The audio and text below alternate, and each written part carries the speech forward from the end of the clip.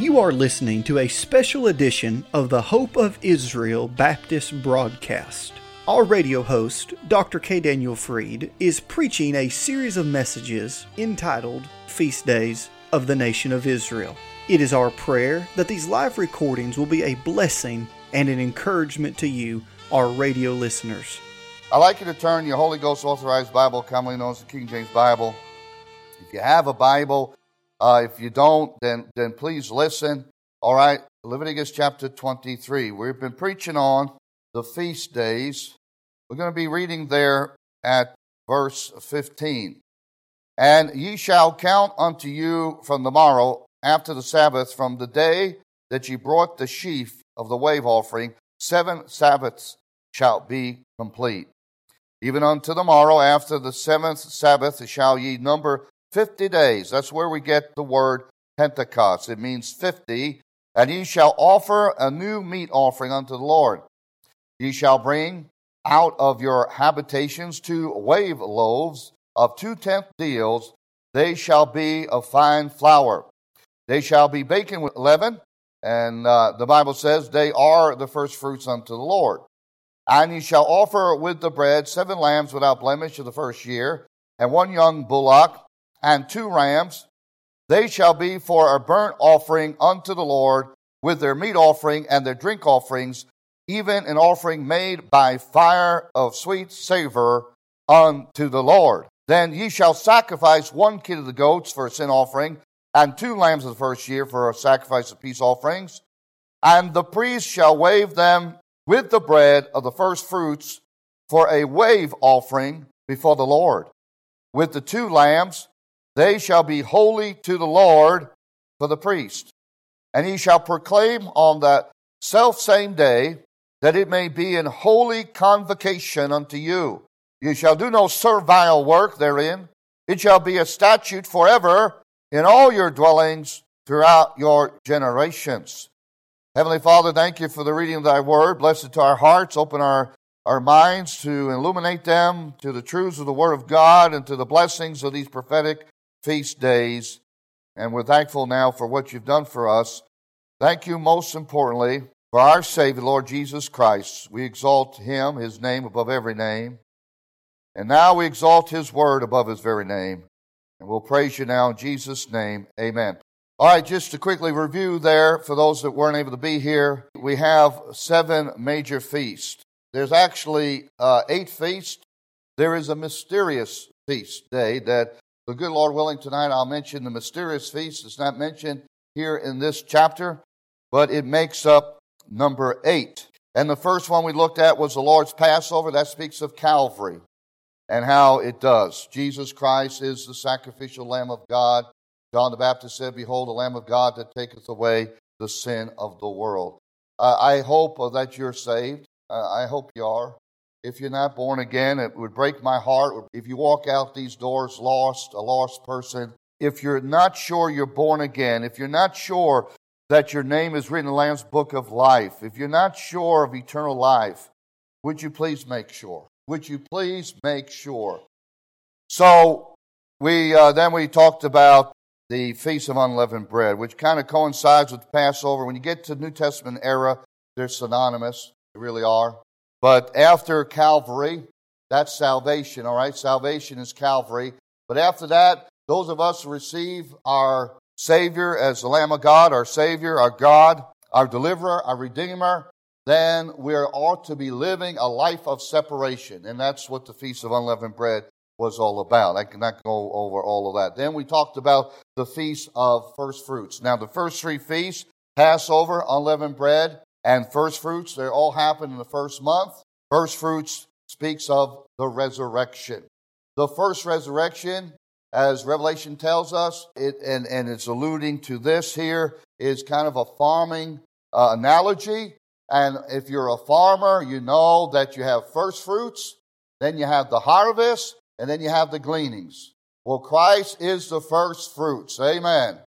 He's the first one that ever rose from the dead with a glorified body. No one's ever done that before him, and no one has ever done it after him. And the next time we have such an event where there are those that are dead in Christ shall rise, they will have glorified bodies. That is what we commonly known as the rapture.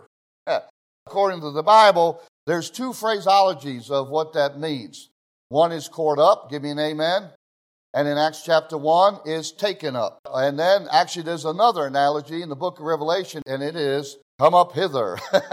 And I don't know if I ever preach on this, but I preach on the 8 churches of the book of Revelation. You say, well, Brother Freed, it says 7. Y'all know there are 7 mentioned, but there's 8 churches. And I want to tell you one thing. I'm not part of the 7th church. I'm not part of the Laodicean church. Give me an amen. No! Revelation 4 says, come up hither! I'm part of the come up hither church. And so are you if you're born again. Born again church. So Christ is the first fruits. You are listening to a series of messages preached by Dr. Freed entitled Feast Days of Israel. If you would like to have a copy of this series in its entirety, you may call us at 844-644-4426. And now, here is the remainder of today's broadcast. And then we read there from verses 15 to 21. Now, Pentecost, I alluded to a little bit yesterday. I'll talk a little bit about it, kind of move on. Hopefully I can get into the Feast of Trumpets before the end of this time. I want to draw our attention to Leviticus chapter 23 and verse 17. First of all, when you think about Pentecost, the first thing you think about is the baptism of the Holy Ghost. Now, everybody knows about the Bible, knows that water doesn't save you. Give me an amen. How do I know water doesn't save you? Because even in Jeremiah, it talks about niter. Niter is some really strong soap. And if niter can't cleanse your sins away, water can't cleanse your sins away, right? In fact, if you took a bucket of blood and you scrubbed yourself, you couldn't cleanse your sins away either, right? That we understand this is typology. Water is typology. The cup that we take at the Lord's table, the cup that they took at Passover, it's all typology. It's all symbolic. There is a physical and then there's a spiritual. But what washes away our sins is the blood of Jesus. I've never seen the blood of Jesus, but the blood of Jesus is still around, right?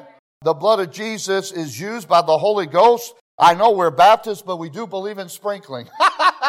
Woo! You say, how come you're not smiling? Come on, what's wrong with sprinkling? There's nothing wrong with sprinkling in the Bible.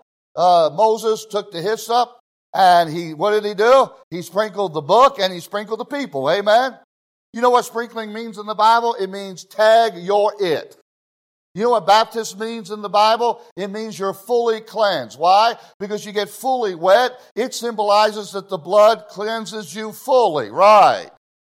But sprinkling is the typology of the Holy Ghost taking that blood and applying it to you, all right? And that's what it means. Sprinkling means application, and baptism means washing. So therefore, we see that some of the Protestant denominations and the Catholics, they believed in sprinkling because they believed tag your it. But they forgot about the baptism. And I'll tell you why I believe they forgot about the baptism. I believe they didn't forget about the baptism. I believe what it was, they didn't like Baptists. And they didn't like Baptists because they killed us. And I don't think they had anything to do with baptism because they didn't want to have anything to do with Baptists. Why is that? Because Baptists have always taught from the Bible, that's what makes us Baptists, that you get baptized by water after you get saved. Now, unless you're from the Church of Christ, they believe that unless you get baptized, your sins are not washed away. Now, I just want to throw this in real quickly about the baptism. We're talking about the baptism of the Holy Ghost. In Israel, there's baptismal pools all over the place. They can be traced all the way down to the time of Solomon and the pools of Solomon. They're everywhere. And baptism means the fully wet. And the fact of the matter is that all throughout Jewish history, even during Bible history, Jewish people, whenever they wanted to get right with God, they always made a confession while they were being baptized. They didn't do it before baptism. They did it while they were being baptized. You understand now what's happening? So by the time John the Baptist comes on the scene, the Jews already know what to do. They're waiting to be baptized by John the Baptist, who is preaching the baptism unto repentance. And the Jews understand that they will not make their profession or their confession of faith until they get baptized. So that's why there's some confusion about the language in the book of Acts about the baptism. Now, when we get to Acts chapter 8, and the proselyte Jew, the Ethiopian Jew, is on his way to Jerusalem for the worship of God, Philip is, he's running 20 miles an hour, 15 miles an hour. He gets on the chariot, and he asks him so many words, what are you reading? And he talks about, referring to Isaiah chapter 53. The Bible says that Philip the evangelist preached to the Ethiopian eunuch, preached to him Jesus. And then for the first time in his life, the Ethiopian eunuch now understands that Isaiah 53 is not talking about Isaiah. It's not talking about Israel. It's not talking about the sufferings of the Jews. It's talking about the Messiah. He gets so excited about this truth that he wants to get baptized like right away, not wasting any time. He said, what doth it mean to be baptized? Well, nothing except, sir, if you believe. Are you understanding now? And there's no doubt in my mind that while Philip is baptizing this Ethiopian eunuch, he is professing Christ. And why we do that when we baptize somebody, don't we? We usually do. Son, have you accepted Christ? And they make a profession, though it is emblematic of what they did before, but there's still a symbolic in it. But the good pastor would make sure that they understood about salvation. They received Christ before they get into the baptismal waters, right? It's not the baptismal waters that saves anybody. If that was true, then Jesus died in vain. Let me tell you this, ladies and gentlemen, without shedding of blood, it's very clear, without shedding of blood, not water, but without shedding of blood is no remission.